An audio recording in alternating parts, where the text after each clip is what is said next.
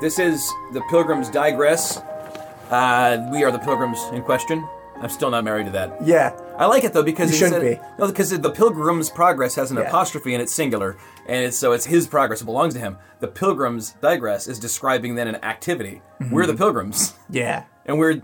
I think you should date that one. I think you should date that one a little longer. Okay. You know what? Yeah, I wouldn't marry it. We're on chapter 2. There's a lot more scriptures in this one, and I don't know if we have time to read them all, and I don't know that we need to. Maybe just things that are not super obvious or might not be. But before anything, I want to talk about maps. Okay. You know of how course I you am want with to talk maps. about maps. Yeah. I have been downloading and in some cases purchasing and amassing graphics for different things on Patreon and on the podcast website. And I've noticed that most of the maps that people have made of Bunyan's work are stupid. I don't like any... You know when you open like a fantasy book? Uh-huh. I get bored as soon as I see the map, usually. Oh, no. That's on the flyleaf. But like, what I don't like about it when I've gone through the whole thing is, in most cases, maybe it's been ruined for me by, for example, Tolkien, where like the OG. You've got like 327 places and features that are mentioned and referenced in the book, but because there's all this other world building and the Silmarillion and all this stuff involved, that the map has like 10 times that many things on it. And it gives the impression of this huge world that if you could walk off the page in any chapter, there'd be other places you could go. You know what I mean? Like, whereas any map I've seen of the Pilgrim's Progress, and I don't know how you get around this, it's just it's either a spiral, which I don't get.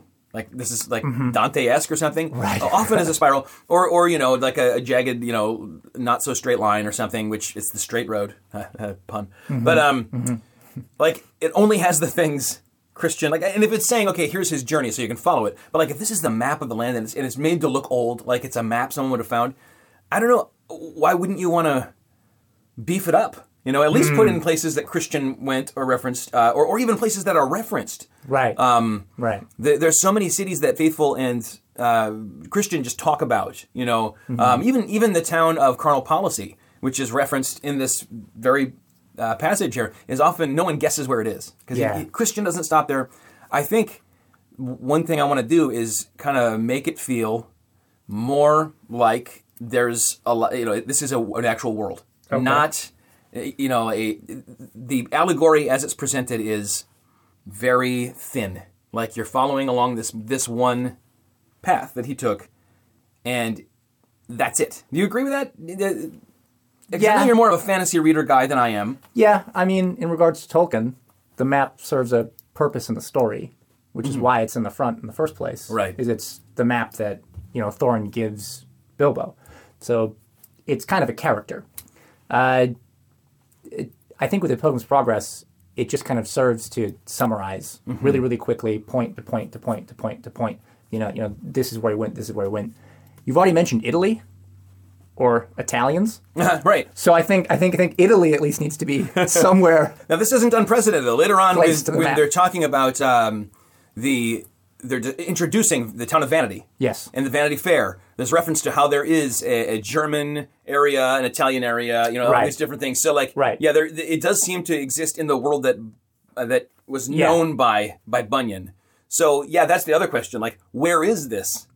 Yeah. In our real world, where is this allegorical city? Like, it must be in England, right? Maybe what you do is you take Bedford, right? You take like a cut of a real map, and then you can kind of place stuff out more creatively. Yeah.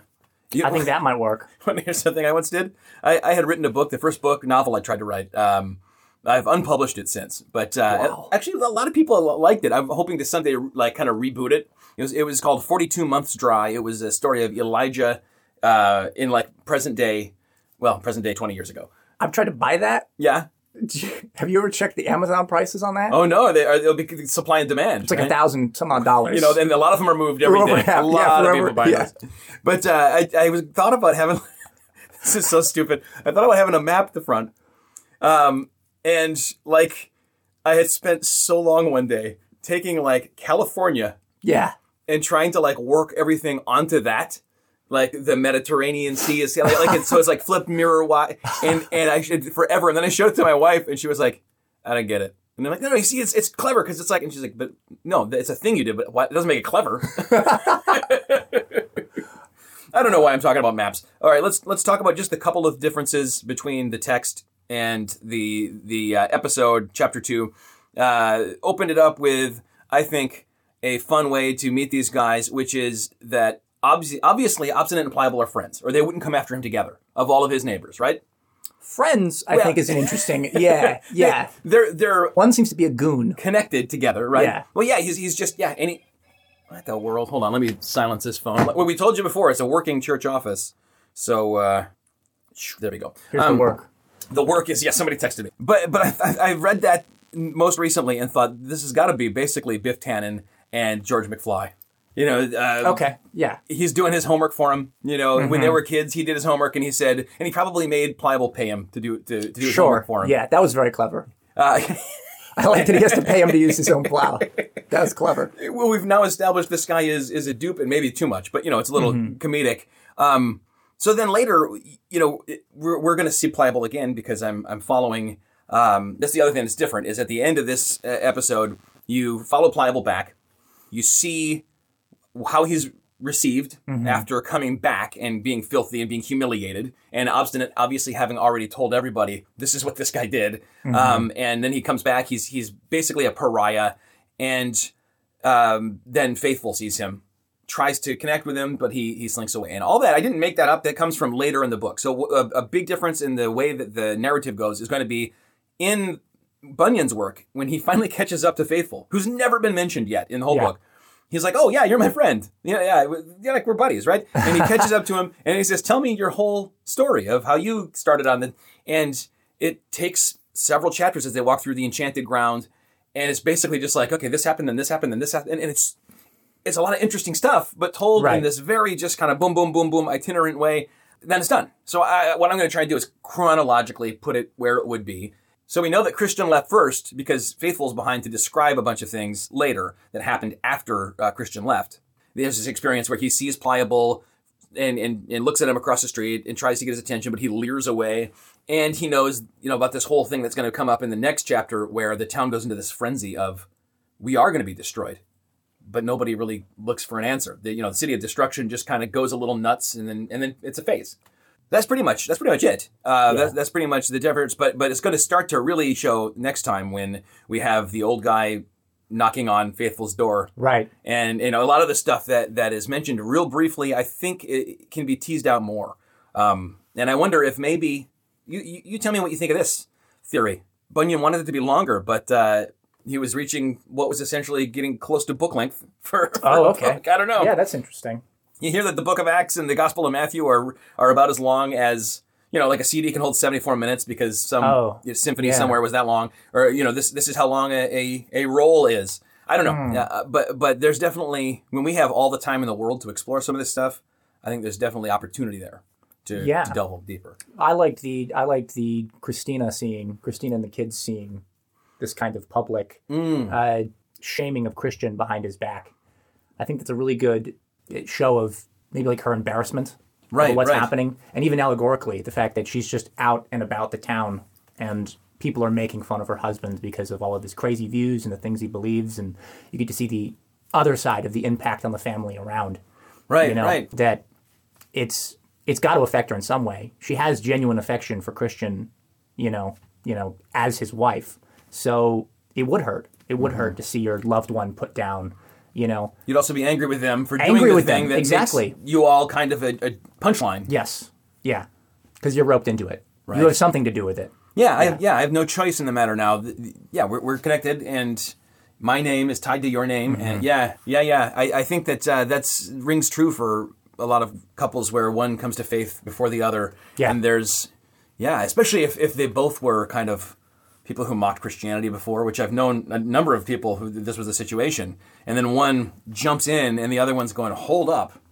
There's the interpersonal, like, do I even know you anymore? Because you've changed. But then there's also we have all these friends, and one of the things we had in common is that we thought all this kind of stuff was stupid. Yeah. And now here you are throwing all your eggs in that basket. The center of the text is definitely the slough. Yes. On the Patreon page, I have some video of us fiddling around with different gross substances, making gross noises. Okay. Yeah. That was a lot of fun. Yeah. I think as I was posting it, I listened. I gave it one more listen. I posted it because there was no like errors in speech or anything. And then I thought, did I overdo it with the slough? I don't think so. When he gets pulled out, it's so gross and so loud. But it's also, all right. I wanted it to be because I wanted it to be like this. This isn't just muck. This is almost active. Yeah. And then the one other thing that I added, and I think this is a huge oversight on Bunyan's part, was to put an actual living with a will and a entity inside. Maliciousness. Yeah. So let's talk about what the slough is and why that would make sense. What's your understanding when you hear that? I mean, he says this is his language is basically it's the runoff from the conviction of sin. All the anxiousness and all this stuff. Sure. Yeah, that's here. that's my basic kind of understanding of that. Is that just like you said, it is all of the mixed feelings, the things you have to give up that you don't want to give up, all of the shame that comes in from things that you weren't ashamed of before, all kind of working together, mixing together to immediately stop any form of progression past it. You need to deal with these feelings and these emotions before, unless you know beforehand that there are steps leading through it. Right. I don't remember if he's told, right, that there's going to be steps. I don't think Evangelist tells him about steps. No. No one tells him about... Only after, why didn't you look for them? Exactly. Almost like, why wouldn't you assume they'd be there, I guess? Yes.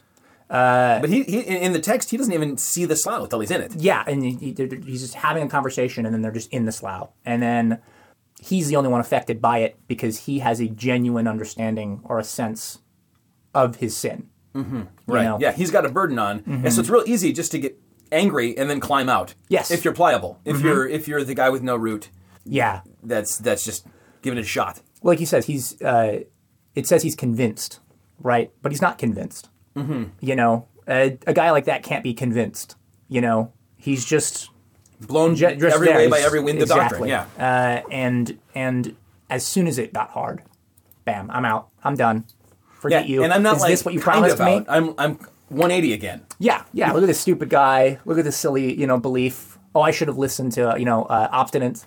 Goodbye. And way later in the text, when they're discussing him, Faithful will say, his state was 7 times worse than if he had never left the city of destruction. Because now he's hardened to the gospel. Yes. He gave it a try. There's those bumper stickers, try Jesus. If you don't like him, the devil will always take you back. It's supposed to be clever. And I'm going, basically what you're telling people is, I want the worst for you. Because if I tell you to not count the cost, but just give this a shot, now you've tasted of the things. Yeah, it's the Hebrews 6 scenario. Yeah. That is so scary. You don't want to put someone in a position where they've tasted of these things, rejected and walked away from them, and now there's nothing left. There's not some second sacrifice that... You kind of have to respect Obstinate's over pliable in that way. At least Obstinate's knew. He says, I'm not going to take a step further. I came out here to get you. You don't want to be got. I'm going back to town. And I'm taking your stuff too, because you're not coming back. And ironically, there's more hope for him then than there is for pliable. Even though initially, if you're evangelizing and there's someone who's, oh yeah, I'll listen to anything. I'll consider anything. Yeah, everything has some truth in it. And you go, okay, I'd rather talk to this person than the one who's belligerent. That you probably don't want to argue with the belligerent one either, pearls to swine, etc. But there's a far better chance, I think, that person is going to at some point find their obstinacy. Right. Obstinacy. I had an issue with that in one of the extras with the Alexander White thing I recorded. Half the time I said obstinacy. That's not it. It's obstinacy.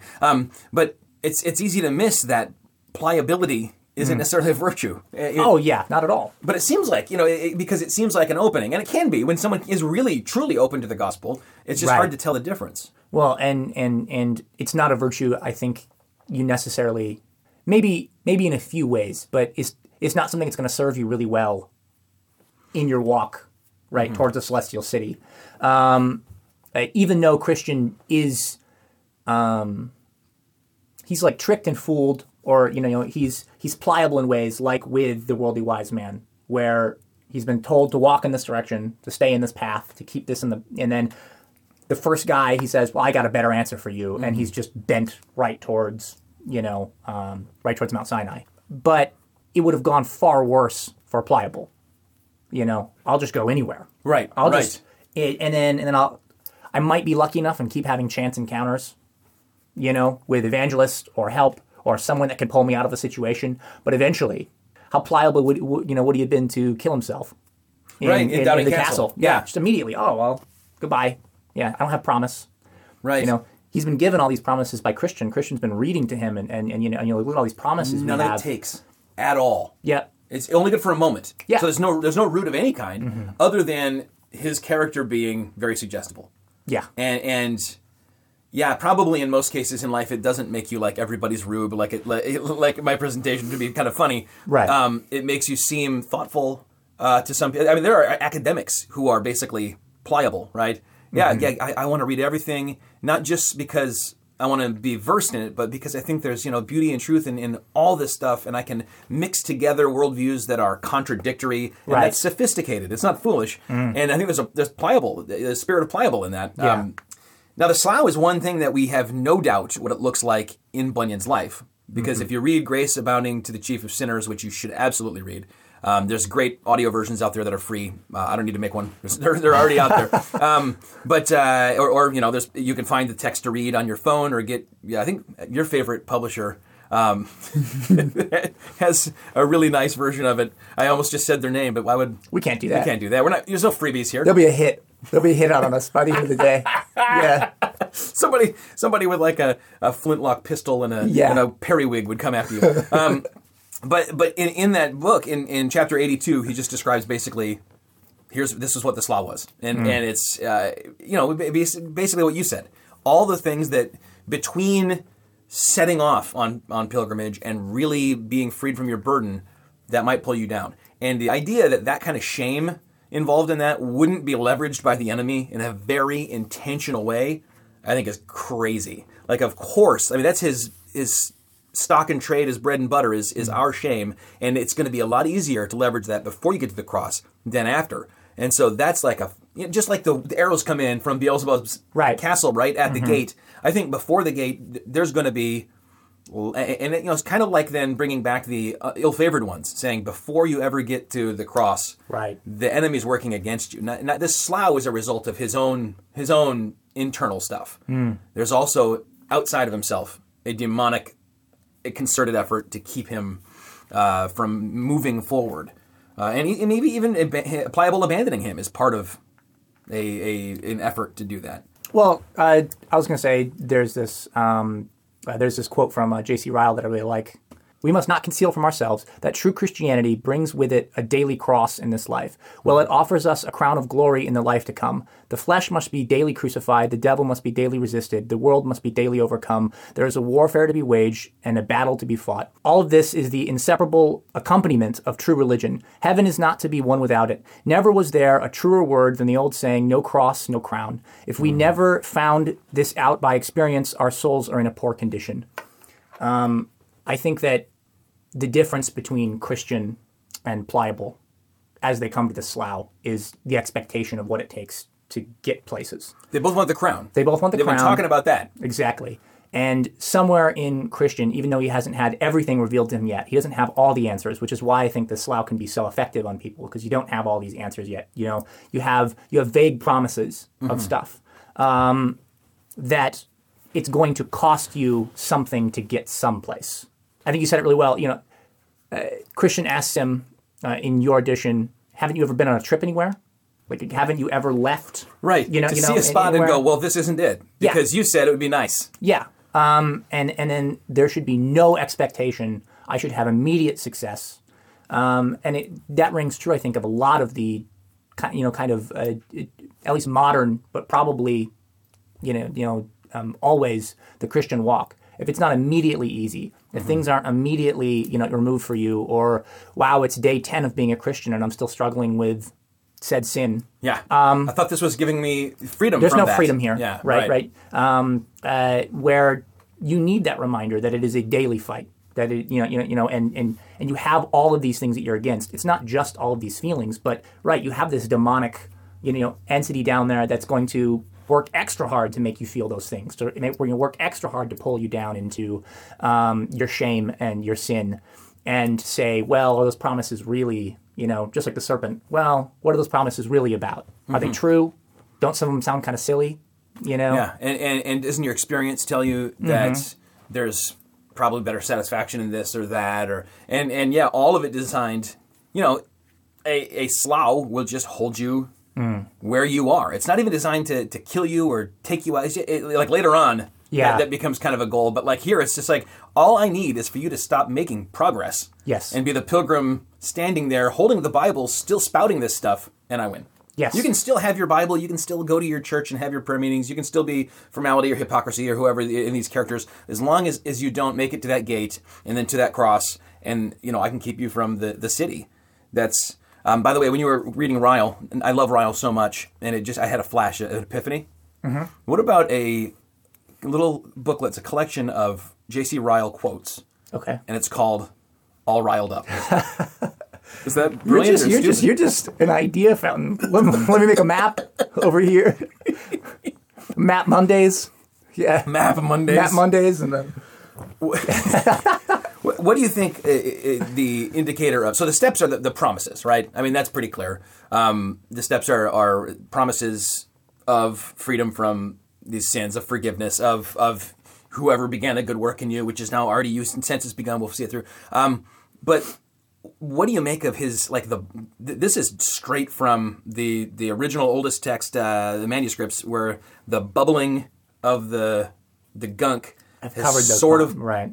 You can see them, but they're still sort of covered. So, you have the impression if you're leaping from one to the next, even if you saw the steps, you might, slip off and still go in. Well, I think that could be a stand-in for, because you're new, because you've just started out, and you don't have all these answers, and you don't have this really strong, maybe logical theology, where in the beginning, he's pointing people to reading the book. Read this book. Here, read this book. Oh, I don't know that answer. Read this book. Mm-hmm. The answer's in here. Where later on, when he's talking to people, he's using his own logic and his own understanding of, he's internalized the word, where he's been and stuff. Because he's new and he doesn't have all of the answers, he can easily misinterpret a promise, right? And that slips him off or pushes him off in some way where it goes, oh, well, if it's just going to be all rainbows, and then I take a step onto that promise of, well, look at all of these wonderful, things. How much easier is it, or shocking is it going to be to then slip, fall, and now you're, waist deep in all this shame and this sin that your interpretation was shouldn't be there. This stuff shouldn't be here, Yeah, well, I mean, later there will even still be a sense of shame that can be, shame is even a character later. Yes. But earlier, I mean, the shame should be there. That's the interesting thing about this. Like shame and guilt are good as the indicator light that comes up on your car that says something's wrong, that makes you go, I got to go to somebody to fix this. I think it's such a perfect picture of this slime, though, because a tiny, tiny, tiny bit of that atop the promise is enough to maybe, even though the step must go all the way to the bottom. It must have a foundation that goes all the way to the bottom. Just a little of that on top can kind of take all the effectiveness away for that guy in that moment. Interesting thing, I start thinking about numbers, also mean numbers. Yeah. Obviously, 1,600 years. He asks, when help pulls him out, which, by the way, no work was done in naming that character. Who's going to help him? What should his name be? Help pulls him out. It makes a really gross sound. Mm-hmm. Bunyan, I think, spends 3 or 4 pages describing the sound. Yeah. It's like old pico de gallo and cornstarch. But when help pulls him out, then he asks...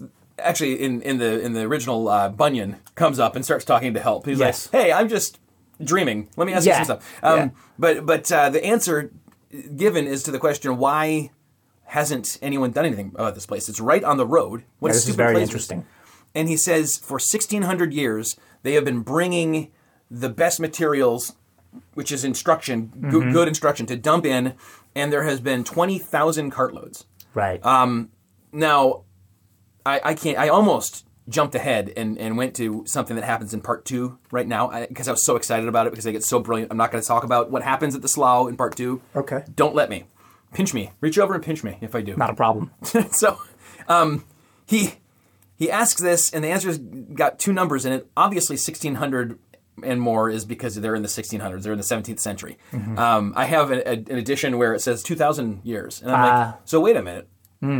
What am I supposed to make of the fact that you all seem like you're in the 16th or 17th century? But the 20,000, I'm like, what does this mean? This has got to be some just incredibly obscure biblical reference, from Daniel or something. And I did a bit of research, finally determined that, so this whole thing is based on his walk, I think from Bedford to London and back, that he did a number of times. And you can actually point out along that road at that time most of these features. And there was a clay pit from which a lot of, the profit was made, mining this. And at some point it had kind of given up as much usable stuff as it was going to. And literally, in order to fill it in and turn it into a road, they brought 20,000 ox carts full. Interesting. So it's a reference to like his own world, his own life. But in the allegory, you could bring 20,000, 40,000. Like, it won't, and yet it's not the king's pleasure that it stays this way. Right. Yeah. Yeah, that's a hard, because I think we can go back to the beginning of, like the counsel of God and see how he's constantly giving promises, giving, direction, giving, and how it never finds like real suitable footing in most of the hearts of men, or any heart of man, right? Because inevitably you slip and you fall, and you end up in the slough. But yeah, you can go through and see that like it's just cartload after cartload of here's a prophet, here's and you're not going to follow them, and you're going to kill them, and you're going to crucify them, and you're going to stone them, and you're going to burn them, cut their heads off. You're going to do and it continually is dumped out there, and all that's managed to be made for the new Christian is this slight little trail you don't even know is there, I guess.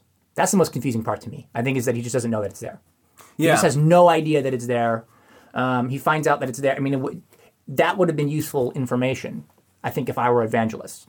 If I'm putting myself in evangelist's shoes, and I find a guy, even apart from the allegory, who's very clearly dealing with his sins, right? The Spirit's bugging him, calling him. One of the first things I think you're going to do is, one, you're going to continually walk aside this person, not just zing and pick into their life occasionally. But I think more than that, you'd tell them about, here's what's coming. Here are these steps to, it's obviously, because he's regenerate, it's easy to point to a point and know that he's going to get there. Because he even has that conversation with help. He's like, he didn't send you this way, right? He didn't send you along that way. No, he didn't. He just said, point in a direction, head that way. Keep that light in your eye and go. Just go in that direction. Yeah. Which he knew about the slough. He knew it was there. Why didn't he point out the, Yeah. Well, it's a weird. It must have been. We find out later that different people have different experiences on the same road. Right. Including some don't wind up going into the slough. For some people, the valley of the shadow of death is fairly sunny. Yes. And I think maybe that could just be that evangelist, his own experience was he got there, he saw a sign that said "Careful, slough ahead." He saw these steps that looked fairly, and so like that was kind of my reference to a change in the weather, or a little change in the light can hide them, and so maybe this guy didn't have the same spiritual issues or kinds of shame. He wasn't busy, right? He wasn't busy ministering to another person, right? While making that walk, which surely would complement. So now I'm focused on you, and I'm worried that you might go back. Yes. And I want to keep you on board, and so I'm not. Yeah. Like there's so many different factors. You can't tell everybody everything. Yeah. Right. That's true. And I guess the question too is this Gifford? If this is Gifford, then he is walking beside him in a sense, right? But if it's just a guy who happens upon you and a street harlot, what? Oh, that's the reference to the woman. This is a deep cut from Bunyan's life. Yeah. When Bunyan was he was blaspheming. He was so filthy in his speech that a prostitute took him to task for it. Yeah. And then a crowd beat him up, right? Yeah. Well, I think they put him in the stocks. Yeah. Good. Dude, it sorted him out there. When he was in the stocks, he could see everybody. He could see. Yeah. One more thing I think was really beautiful and fitting about the picture, even though the whole thing is kind of a gross picture, and that's why it's so fun that it's so fitting. Is he's in there, he's stuck. he's hopeless. The other guy's left. Now he's alone. Yeah, it doesn't even say goodbye. Yeah, basically just says, thanks for nothing, and leaves. And yet he's still, as he's losing hope, moving forward, progress. And he's just little steps, he's tumbling forward alone, I think is Bunyan's words. He's just kind of like a little bit at a time lurching. He's not going to let himself be taken back. And that's the other big difference, obviously, between him and Pliable. They're both stuck, and one of them thinks, how do I get back to how it was before? Yeah. The other one says, well, obviously, even though I may be losing faith a little bit, there's been a switch flipped in my head that's got me moving in that direction. That's where my hope lies. Right. There's a wrong side of the slough for one of them. Right, yeah. And for the other one, the right side is just whichever one's closest. Yeah. And that's the conversation that they have there. You know, besides, you're on the wrong side. You need to get around it. And no, I don't. Yeah, I absolutely do not need to go around it. I just learned that this whole thing's a joke, so... Yeah. I think that is a beautiful picture. And I think that, you know, I felt it. I'm sure you felt it. Where it's just the slow little movement inside of being pulled down, not only by yourself, I think, you know, your own carnal flesh saying, give up, sin, this is what we want, you know, anyways. And also that kind of demonic circling attack of this, you know, kind of serpentine creature pulling you down, where it's just very slow incremental progress, but it means the world. You know, it shows, I think, even to yourself, you know, as a means of assurance before he has this scroll, before he has this real understanding, he has this assurance where he can look down and say, I didn't give up then. You know, I didn't turn back then. This has to be deeper because I've already faced death. I've already faced, and that's everyone's kind of attempt to pull him off, right? Obstinate brings up, oh, I know it's that way. You're going to get uncomfortable. You're going to die. You're going to lose stuff. You're going to, you know, come back to your wife, come back, you know, to the town. It's the worldly wise man's argument, right? Surely, I know what's that way. And I know that you had to go through that slough, and that's ridiculous. Don't you know that there's a way around all of this? It's less than a mile from here. Yeah. It's a nice guy. Yeah. He's got a great boy. Great boy. There's great soil. It's a wonderful place. You'll be very happy there and content. Yes. Go this way. So I guess that's what we haven't talked about. This is the only time Worldly Wiseman shows up in both parts, in the whole book. And yet he's become, I think because of Spurgeon's frequent use of the name, that one, and then Mr. Fixing both ways, who's only mentioned in passing literally one time in a list of characters. But because it's such an evocative name that Spurgeon would bring him up a lot. Who is Worldly Wiseman? Is he almost like a proto... We're going to get to formalist and hypocrisy who jump over the wall later. But he's kind of the same idea just before conversion. Like, listen, yes, I'm all for legality and morality and living right and living clean, cleaner than you are with that slough all over you. Right. I'm for civility and being good and, you know, everything, like leave it to Beavertown. So that it's you know, like this is what I think Pleasantville was playing with. This notion of we have the veneer of civility, but the inside, you know, it's this black and white world. You see that movie? No. It's a 90s movie. So it's kind of a brilliant movie. It's got a horrible message, but it's kind of a brilliant movie. It's Tobey Maguire and Reese Witherspoon are these kids who wind up getting sucked into their TV. Okay. And they're in like a black and white, leave it to Beaver kind of Mayberry kind of a town. Everything looks great on the surface. And then people like start slowly like giving into their own shameful lusts. They're enticed and dragged away, and they start turning color. And then it gets confused because it starts going, well, if they're colored, then we have to put them on the balcony in the court scene at the end, like, you know, this is Atticus Finch. And it's kind of a mess. But the main message of, you know, this 1950s idyllic world that looked so great on the surface, underneath was all sorts of horrible things, including institutionalized racism and you know, awful things being acceptable, and as long as it's out of sight. And that's Mr. Worldly Wiseman, right? He represents this... Yeah, Pharisaical. Yeah, you know, well, let's... Look at him. But what about our culture? Isn't it like, let's get back to this kind of Americana, Norman Rockwell world? Right, but, you know, with that becomes, let's get back to morality being king. Not falling on your face before Christ, and, you know, like any kind of real understanding of who you are as in your natural state, fallen, sinful, apart from God, able to do no good. You know, let's get, you know, put away those understandings of what you are, and let's get back to civility. Let's get back to, you know, morality. It matters more about how you live, being a good person. You know. Where are you giving your money? You know. Let's find an exact percent, and then like down to that, down to a cent, and then that means, and somehow you're on the clear of some side, and I think it's very pharisaical into like our society where it's similar. You have this grandiose temple, and you have all this, beautiful concepts and ideas on display, and then you get underneath it and you see, oh, we're going to overcharge the poor for the dove for the sacrifice, or we're going to do this, or we're going to do that, or we're going to have meetings in secret, and we're going to break our own commandments by, bearing false witness in order to convict this guy for breaking commandments. Yeah. It's all on the surface, and I think that's so well put, especially in your version where he's comparing his clothes to worldly wise men's clothes, and it's all so shiny and nice, and he looks like you're on the town, Frogmorton kind of guy, and then here's Christian who's actually in rags, but one actually has an understanding of who they are, right? Where they really are, and that has to do with how they're dressed. Yeah. So there's, and it all goes back to, I didn't even put this in the many texts that I printed out because it wasn't a footnote, but like it goes back to Jesus teaching about the outside of the dish. Yes. Whitewashing a tomb, a sepulcher. Looks really great on the outside. Everyone goes, oh, that's a nice looking place. Inside is filth inside the dish. Inside the is dead men's bones. Actual death is inside the sepulcher, even though it's whitewashed on the outside. And civility, morality, the promise, and we don't want to get ahead to next time, but it sounds like it's a high hill, but it's not far. Just go climb it and you'll be there. Yes. Then when he gets there, his experience of this quote-unquote high hill is vastly different than what's been promised, because it's, you never get done climbing. You will never really, and the promise of morality, civility as salvation is so empty because it's unattainable from the outset. And it's always just there. I had a very close friend who was going to be a missionary, and then he walked away from the faith. Very sad stuff. I kept in contact with him a long time, and he became a yogi.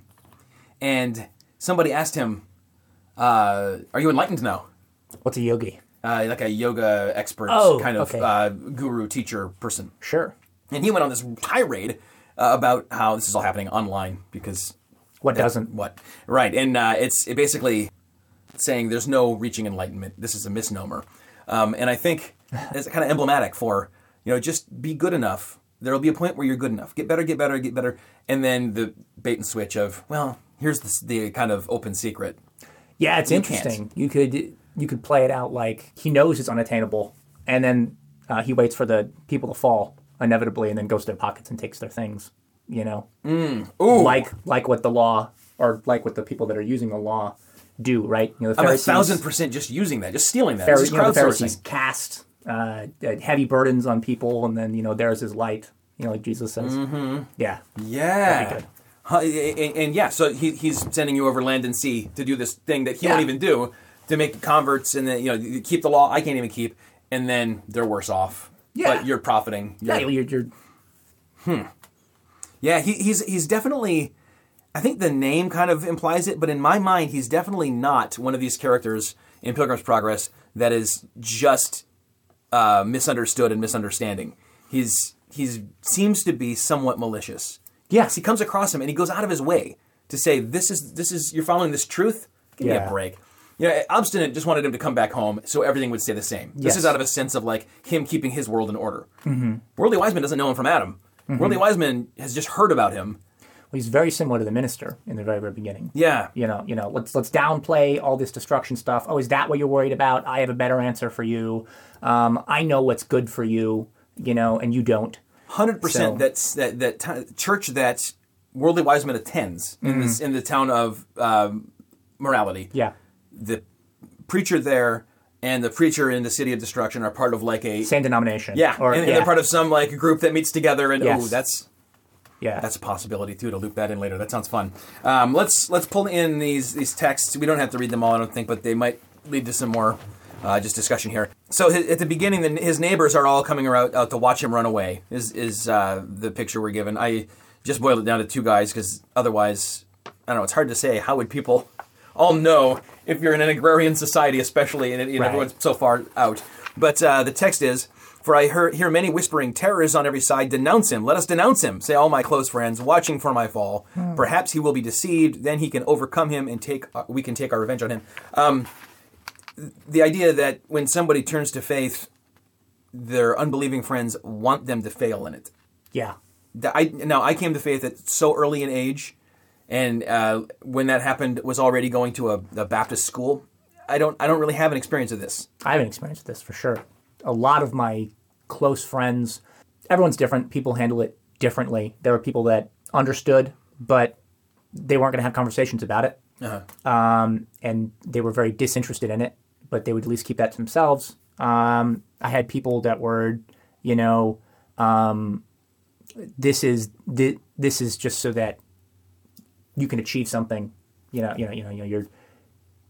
You're weaponizing that religion to get a foot up on your parents or to get a foot up on people around you, so you can make yourself look bigger or better than me. And then I had people that genuinely hated it. I had one friend in particular where it actually got semi-physical.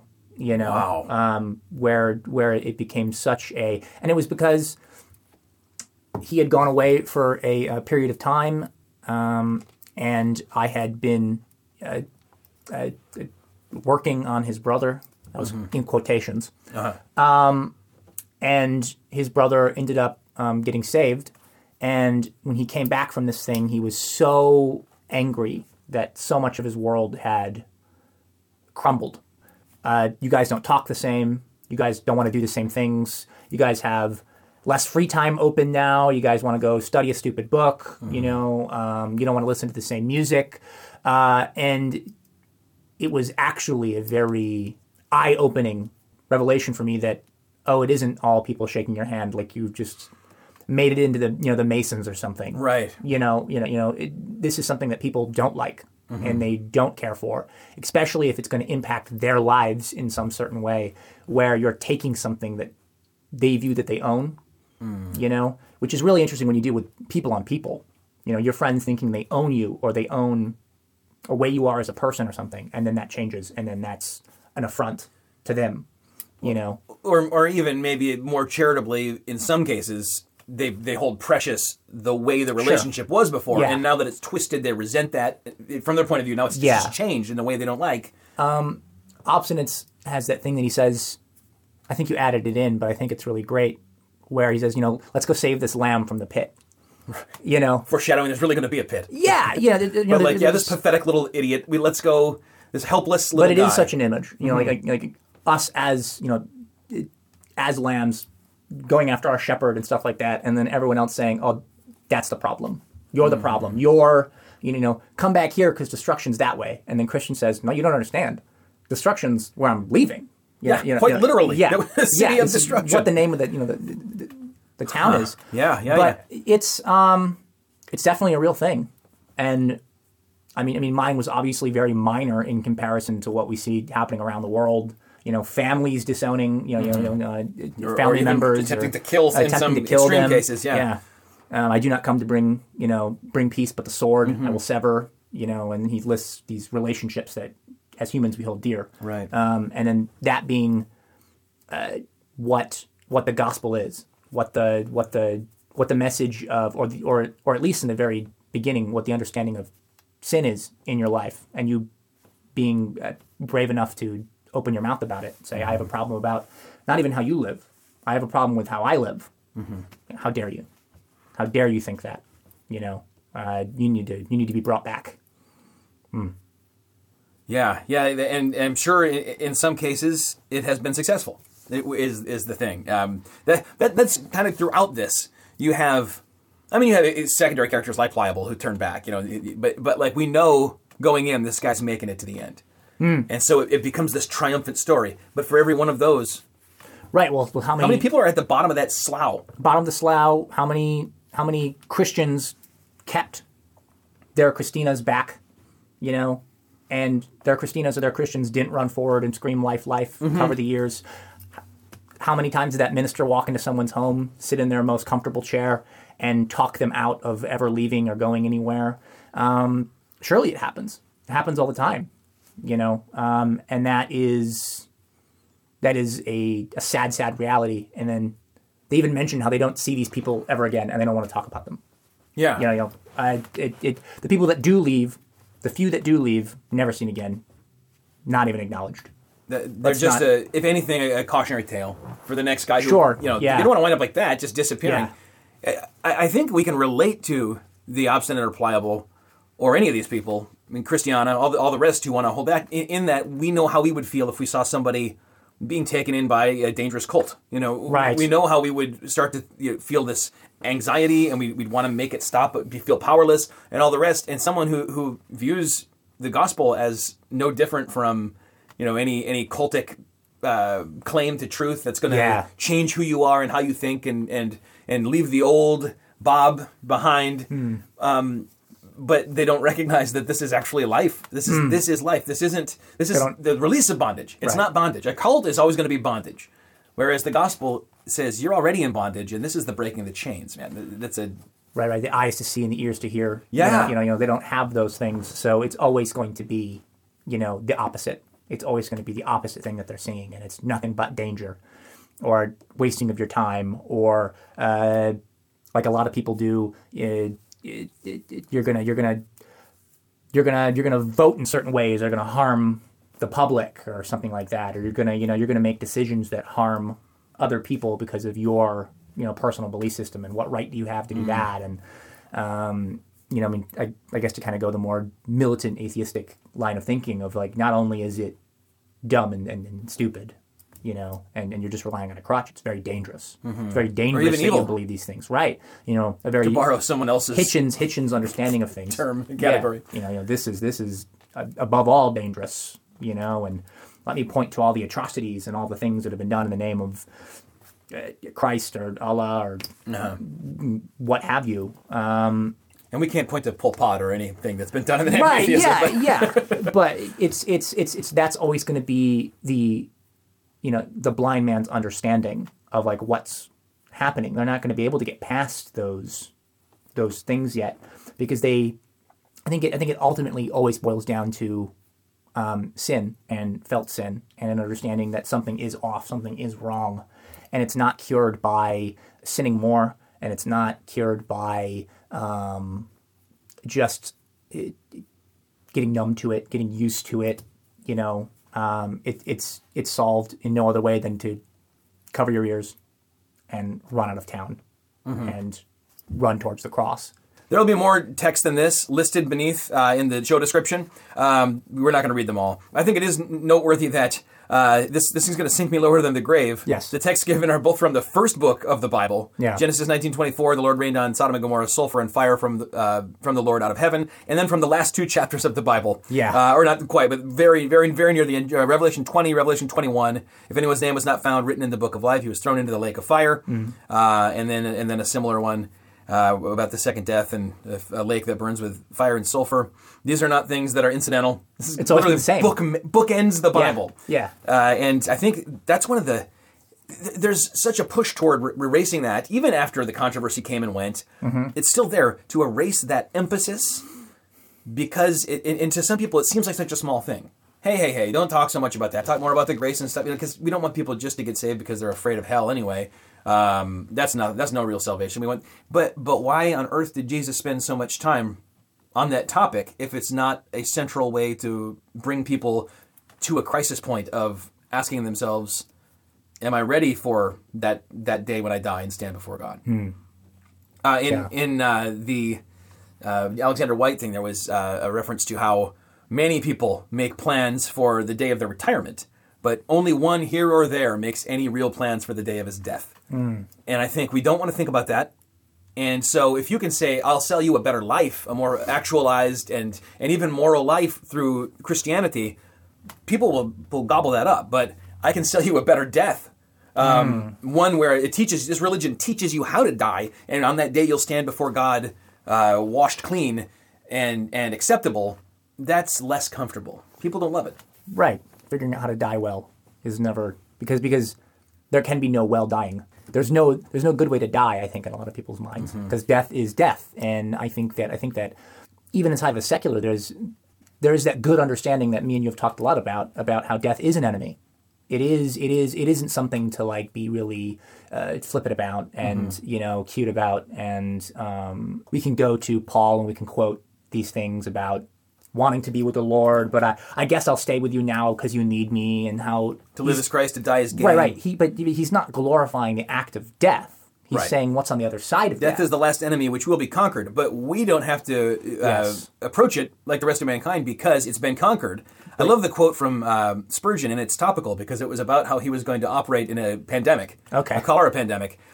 He said, I will wash my hands and sanitize and go and visit everybody who is sick, and if I get sick too, instant death will be instant glory. And so his approach was, it wasn't flippant, but it also wasn't fearful. Because he'd done this already beforehand, looked death in the face and said, what will it be? For me, it will be instant transport into the presence of Christ. But every moment I have now, I will live for Christ. He tells Pliable there's more than enough to spare, and that being more forgiveness and grace than you could ever hope for. And the reference given is to the prodigal son. He's eating the pig pods. I love that story. That's my favorite thing that Jesus taught. I think it's just in it is so much of the gospel, and it's it just draws you in. You know every character. He's eating the pods, which are, he's unclean. He's tending swine. He came to himself, Luke 15:17. He said, how many of my father's hired servants have more than enough bread, but I perish here with hunger? So even if he went back as a servant in his father's household, he'd have more than enough, and he gets received back as a son. And that's what really would lie ahead for Pliable. That's the bummer. I think though part of and not to break down like biblical texts or anything necessarily, but to say that like at least that son knew what it was like to be a son beforehand. Okay. In where we are, I think you don't really know what it's like to be a son beforehand. You've never tasted of these glories or had enough to eat or had enough to so it's almost a call into a complete different life. I don't know. Yeah. That's just one of those things where it goes. It could be hard to make that jump. I think sometimes going from because it is a riches to rags to riches story. Yeah, and yet if we're going to zoom even further out, this is the Gentile. This isn't the guy who was raised going to Torah school and knowing all of the prophecies and promises. This is the guy who just has this sense, maybe this Mars Hill description of, you look at the night sky and you know because of what is created, things about God, his eternal power, his divine nature. You can figure out by seeing all the beauty in the world, even in the midst of suffering, that he's loving and there's some grace. And I don't know, it's not an allegory. That's the other thing we have to remember. Parables are not allegories. They're made to teach one truth. And Jesus does them so well. But I think that is an appropriate text.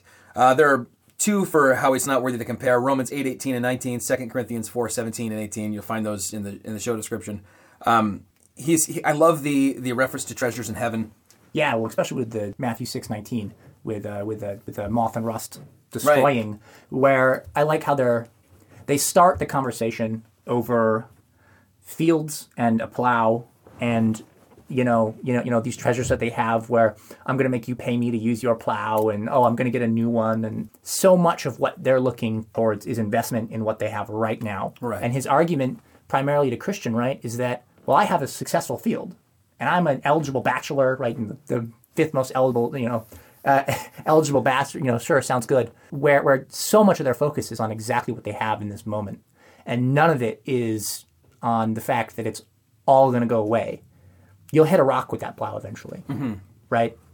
And you'll have to fix it, and it will rust, and your body will grow old, and you won't be able to work the field anymore. And as an eligible bachelor, you'll marry a beautiful young woman, and she'll think you're beautiful and handsome, and then you'll both get old and become a hag and a kook, a curmudgeon, whatever. And these things are, but it's so far off. If we can, and our culture now valuing so much, almost as if it's a given, that the real value is to live in the moment. Time hack. You got to live in the moment, and that is what Pliable wants to do. That is what that's what the flesh wants to do, and that's what the enemy probably wants us to do as well. Now there's some redeeming the time, live in the moment thing that I think put your stupid phone down and live your life. Sure, there's a biblical warrant for that on one level, but if you're going to live so in the moment that you don't consider eternity, and you don't consider that these things you have and your attempts to grow them a little bit more and a little bit more and a little bit more will ultimately definitely be futile. Well, and even throughout the entirety of the New Testament, there is constant reminders about what your life is, right? What your life is in comparison to everything else. And you're this flower, you're this grass. You're a vapor. You're a vapor. You're these things that you're going to be here 1 minute, and then by the time noon rolls around, you're gone. And no one will remember you. And that's surprisingly soon. Right.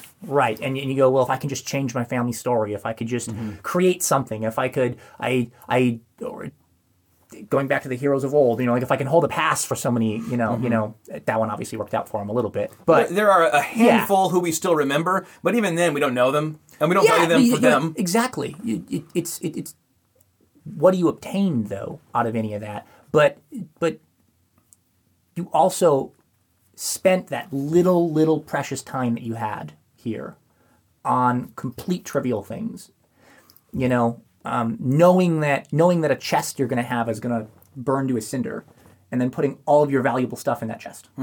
You know it, you understand that, you have all these cute, sayings, you can't take it with you and stuff like that. You have all these things that secular culture will take and believe, and yet it's still the main lifestyle. Right, acknowledging it almost makes it feel like it justifies it. Yeah. Right? But it doesn't. It does the opposite. Because you're still going to die, and you're still going to have to look stuff in the face, and you're still going to have to, be parted from your family, and there's all this pain and suffering that comes along with it. That, is it worth it? Is any of that stuff worth it? No. Contrast that with 1 Peter 1, 3-4. Blessed be the God and Father of our Lord Jesus Christ. According to his great mercy, he has caused us to be born again to a living hope through the resurrection of Jesus Christ from the dead, to an inheritance that is imperishable, undefiled, and unfading, kept in heaven for you. Yes. And they're secure, Hebrews 11:16 as well. Now, when there really some PG-13 language comes in, because there's some really hardcore insults. Bunyan's idea of a real kind of dismissive insult is the crazy-headed coxcomb, and which I just love. Did you look that. up what a coxcomb I'm sure is? it's the like goofy thing on a rooster's head, right? Like, all right. And in describing the crazy-headed coxcomb, he actually quotes scripture. I found that interesting. Proverbs 26:16, or at least nearly quotes it. The sluggard is wiser in his own eyes than 7 men who can answer sensibly. I might have accidentally said slugger like Babe Ruth. It's sluggard. Now, he's not calling him a sluggard, but he says, when people get kind of amped up in these crazy fevers of religion, right? They think they're smarter. 7 men can't answer them with sense because they're so wise in their own eyes. And he's taken like a biblical category and tried to throw it back at Christian. Yeah, which I think further supports that this is kind of a religious community. Yeah, for sure. Yeah, there's a good church there. Everyone's good church going folks. This is people that know just enough of the Bible to be really dangerous, to really squash out any kind of new belief. The kind of people that Jesus said to be better for a millstone to be tied around their neck, because that's kind of their society we've built. There's things we don't talk about, any kind of real salvation that extends to their children, obviously. I go to church becomes kind of a defense against discussing things spiritual, discussing the state of your soul. Hey, That's I go to cover. church. Okay, guy, I have that part of my life taken care of. I don't need to... And so if everyone goes to church, no one has to think about the fact that the city of destruction is soon going to be consumed by fire from heaven. Right. The church covers your sins. Yeah. Right? Yeah. The church got on the cross. And died for you and bled for you. To be clear, I'm very pro belonging to a church. Yes, in fact, we're in a church. One of the things that Bunyan regretted about the first book is that he didn't give enough weight to the church, because the second part he really emphasizes that as a church tale. But it's not a covering for sin, right? No. You can go to church every single day of your life, and all you really could wind up doing is more and more washing the outside of the cup and whitewashing the tomb and becoming more and more worldly wise. Easily. Yeah. And in fact, there are churches that seem to be quote unquote churches. I would say they're not truly churches, but they kind of cease to be churches because their whole stated purpose is in line with the enemy's goal of helping everyone, rather than deny themselves, affirm everything that's in their heart already. Right. In fact, that would be a key word in their mission statement. We're here to affirm. Affirm. What we're going to, and you need to affirm yourself, and what's inside of your heart is good, et cetera, et cetera. You see that they fall because there's so much paper, and we're not very far through. So let's go quick. Most of this stuff's very obvious, and we'll have the text available. There's a text for this is written by the one who cannot lie. There's an endless kingdom. These things are throughout Scripture. They're going to have the crowns of glory and the shining garments, and no crying or sorrow. Both Isaiah 25:8 and Revelation 21:4 are great references to that. He'll wipe away every tear from their eye. Death shall be no more. Neither shall there be a mourning, nor crying, nor pain anymore, for the former things have passed away. And Pliable hears this and says that the very words ravish my heart. Yes. Let's go. Let's go faster. I want to get there now. Right. That's another really interesting point. And I think Bunyan does such a good job at letting you see it, but not telling you about it. What is it?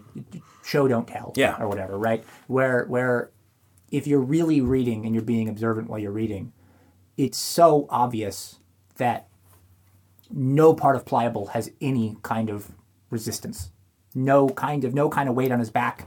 He's probably relatively clean. He doesn't have any of these sin issues or problems. And it's just so well highlighted that Christian just can't go as fast as him. Let's go faster. I can't go that fast. Yeah. I actually have weight. Just come to the side. I can't come to the side. I'm being dragged down by my actually being burden. dragged down. It's so well said that is that even a man who needs these promises? I think is something that comes to mind for me, where the person who needs the promises of no more crying and no more sorrow and being freed from your sins and the company you'll keep. The people who actually need to hear that are people who are actually inside of the faith. Those things now become actually valuable, not just a good idea, not just like a really kind of temporal. I like that until it requires something of me. The people who need to hold on to those promises so that they can take another step, so that they can, keep chasing after Christ. These promises aren't really valuable to Pliable at all. I think they're enticing. Yeah. He's looking forward to being with people who'll be nice to him and won't use him for being pliable. He's lost a parent and he's had some sorrow in his life. He's looking forward to a guarantee of no more of that. Yeah. But he doesn't value the main thing. He values the kind of secondary after effects of being with Christ, but not wanting to be with. Think about valuing food, right? We live in a culture that doesn't really value food. Because it's so abundant and you have it all around you, right? And you throw stuff away, or whereas if you're in a different location or you're in a survival situation where every single calorie matters, and that's how you're going to survive another day or keep warm enough. Now the value of food is so much higher than Yeah, when a teenager says, "I'm starving," I can't wait till we get to the restaurant. They're not really starving. They don't know what they're saying. When you think about like Shackleton's guys. When they're stuck on the South Pole, okay, yeah, and they're just like killing and eating these fatty seals and stuff, and the thing that keeps them moving forward is getting back home, getting into a warm dining hall with all of them sitting around a big table and taking croissants and bread and pastries and eating that. Suddenly, that has a real meaning to them. I think you're right that to Pliable this is. It's like one promise amongst a lot of different things he could chase after, and has probably, and will yet later in his life. Yeah, well, or if they don't hang him, we'll see that next week. Right. they may want to hang him. One thing you referenced was how when you read about certain aspects that have become pop culture heaven tropes. Yeah, very Looney Tunes. Yeah, like in Looney Tunes, you die, you immediately turn into an angel. Sure. In a comedic way. You know how to play the harp. You float up on a cloud, you're playing a harp, you're wearing a white robe. Yes. And the thing is that it's a mixture of truth and error. Yeah. People who die don't become angels, despite what I've seen posted after even recently. A friend of ours died, and someone said, "Oh, God's got another angel," and I'm like, "No, God's got no more angels, guys." Yeah. But like the white robe, very much from Book of Revelation. The harp was the thing that you had to go back and look for, the right? harp and the virgins. Virgins playing harps. That's such a, every single time I hear it, it's immediate inside of me. That's not in there. That's not in there. That's a footprints in the sand thing. That's like one of these things that you like the idea of, and it's beautiful, so you're like shoehorning it in. It almost seems like it goes along with like how angels, cherubs, slowly became like naked babies with tiny stubby wings because of stuff from pagan culture through romanticism and art and things. But it's not. Let's read these texts. There'll be elders with golden crowns, Revelation 4:4. Around the throne were 24 elders. Around the throne were 24 thrones, and seated on the thrones were 24 elders, clothed in white garments with golden crowns on their heads. This is an apocalyptic vision. It's not an allegory. It's also not a live stream from heaven. This is an apocalyptic vision of reality. From heaven. Yeah. Company we will keep.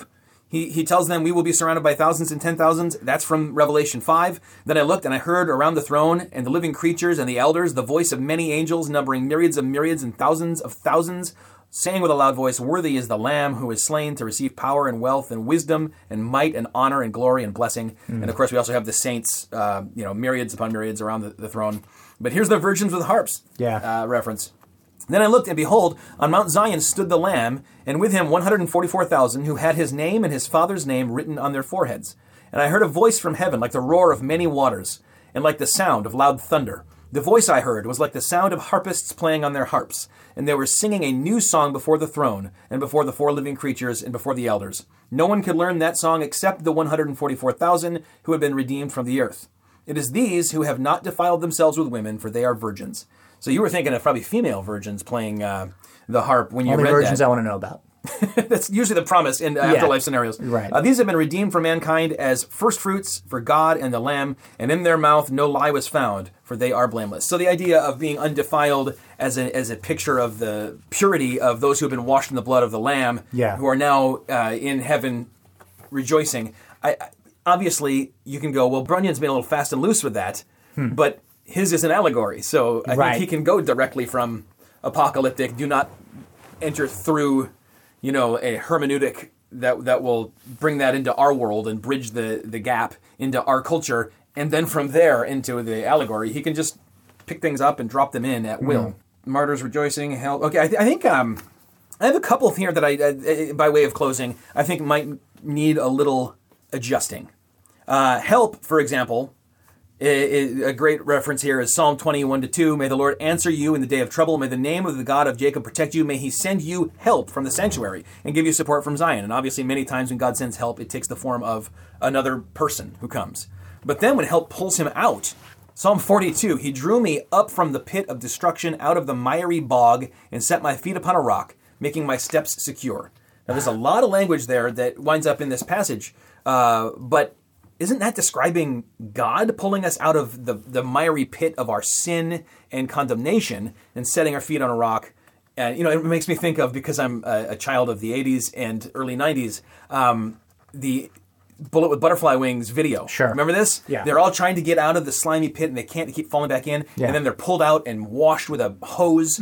Somehow, because spirituality was all the rage, they wound up accidentally being very biblical until the guy shouted, "I still believe that I cannot be saved." And I think he did get saved. Yeah. I don't think he was pliable. I think which is amazing. But don't you think that's the wrong text for a guy coming to help him out of this kind of sticky situation? I mean, if we're using the exact language of the text, could God use a guy to help you, and it's still God doing it? Yeah, I don't know. But when it comes to actually pulling you out of your sin, sure, yeah. Which I think this is foreshadowing Christ doing that. I can't take issue with Bunyan. He obviously knew the Bible better than me. He painted with that was his palette, when he's doing these stories. Biblos. Yes, that was his blood type was Biblos, according to this Charles Spurgeon. Another one though that I took a little bit of umbrage with. He says, "Worldly wise men, don't you have a wife and kids?" He says, "I do. They're great, but because of my burden, I can't even enjoy them. It's as if I had no family." And then the text is 1 Corinthians 7:29. This is what you and I have been studying together for for a long time, 1 Corinthians. Yeah. This is what I mean, brothers. The appointed time has grown very short. From now on, let those who have wives live as though they had none. That's a command, whereas the thing going on with Christian is, unfortunately, because he knows his burden and is seeking after the celestial city, and they aren't, he is separated, but ideally they'd be back together. Yeah, that's another place where maybe like another text, like I don't come to, you'll bring peace but the sword, and, I come to sever these relationships. Like, that's not a good thing. He's not rejoicing in the fact that these relationships are severed and that these things fall apart. This is just going to be a reality of salvation. Well, it's not an imperative. It's what we call a hortatory subjunctive, meaning it's still got the force of a command, though. Let those who have wives live as though they had none.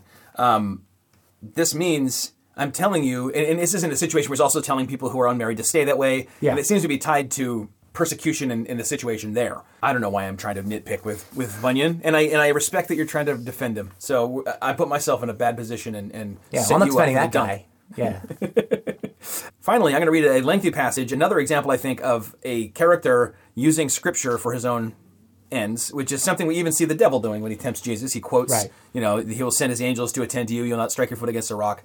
Jesus doesn't say, hey, that's out of context. Yeah. He's not going to engage in that. He just comes in, and in the same way, when worldly wise man comes in, he shouldn't have been taken by it. He should have just...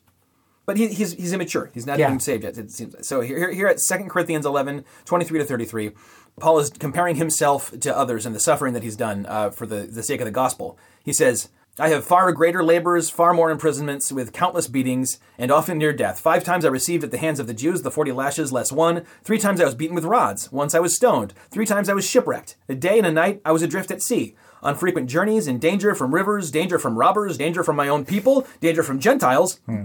Dangers in the city, dangers in the wilderness, danger at sea, danger from false brothers.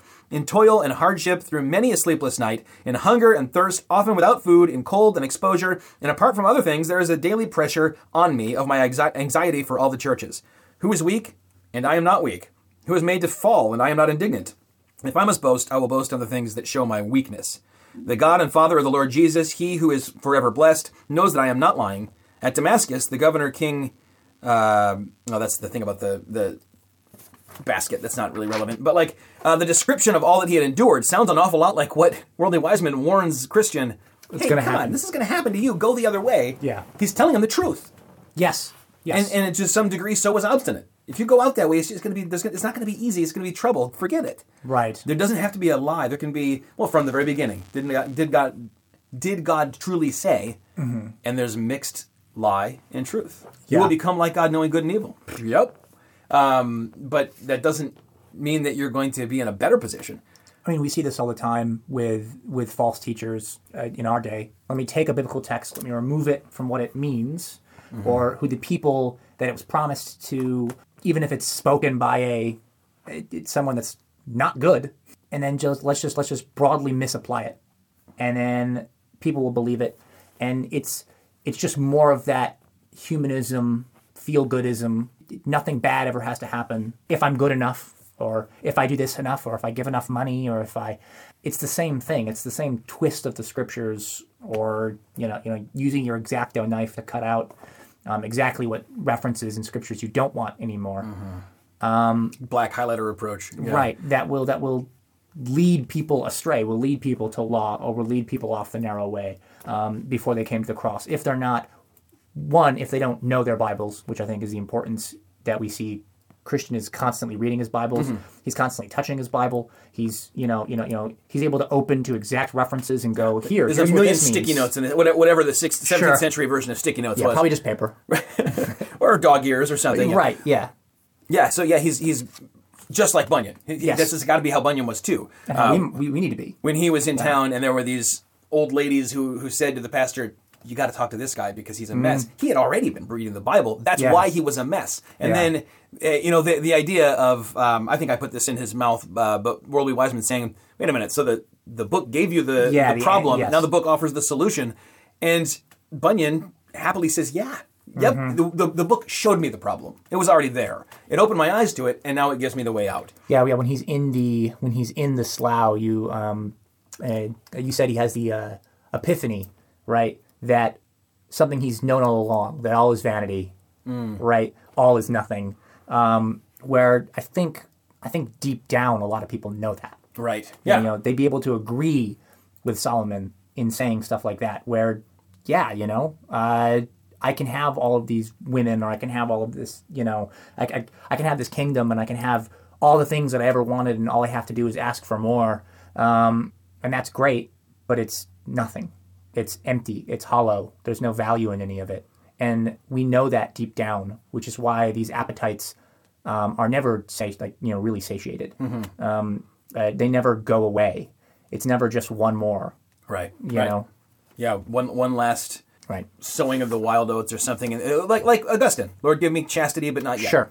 Yeah. And he had to repent of that in order to actually. He said, "Our Augustine again. Our souls are restless till they find their rest in you." Yeah. And ultimately, that's the only place we're going to find salvation, and it's the only place Christians going to find any hope or any comfort as well. Yeah. This has been Zachary Bartles and Mr. Sagacity.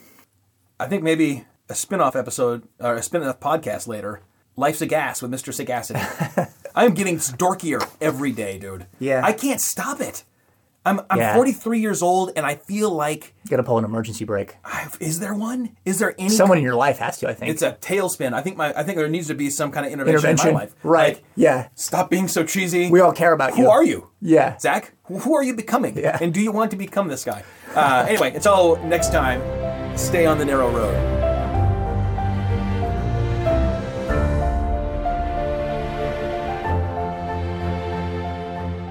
Thanks for listening. To support the Pilgrims Progress podcast and for additional content and perks, visit patreon.com/pilgrimsprogress. And make sure you don't miss a beat by subscribing wherever you get your podcasts. Produced by Brad Atchison and Zachary Bartles. This recording, copyright 2022, High and Silver, all rights reserved. Theme music licensed from pond5.com. Scripture quotations are from the ESV Bible, the Holy Bible English Standard Version, copyright 2001 by Crossway, a publishing ministry of Good News Publishers, used by permission. To discover anew more texts from and about the earliest Baptists, head over to www.highandsilver.com, and for more audio experiences of my fiction, visit www.zacharybartles.com/audio. High and Silver. Cut!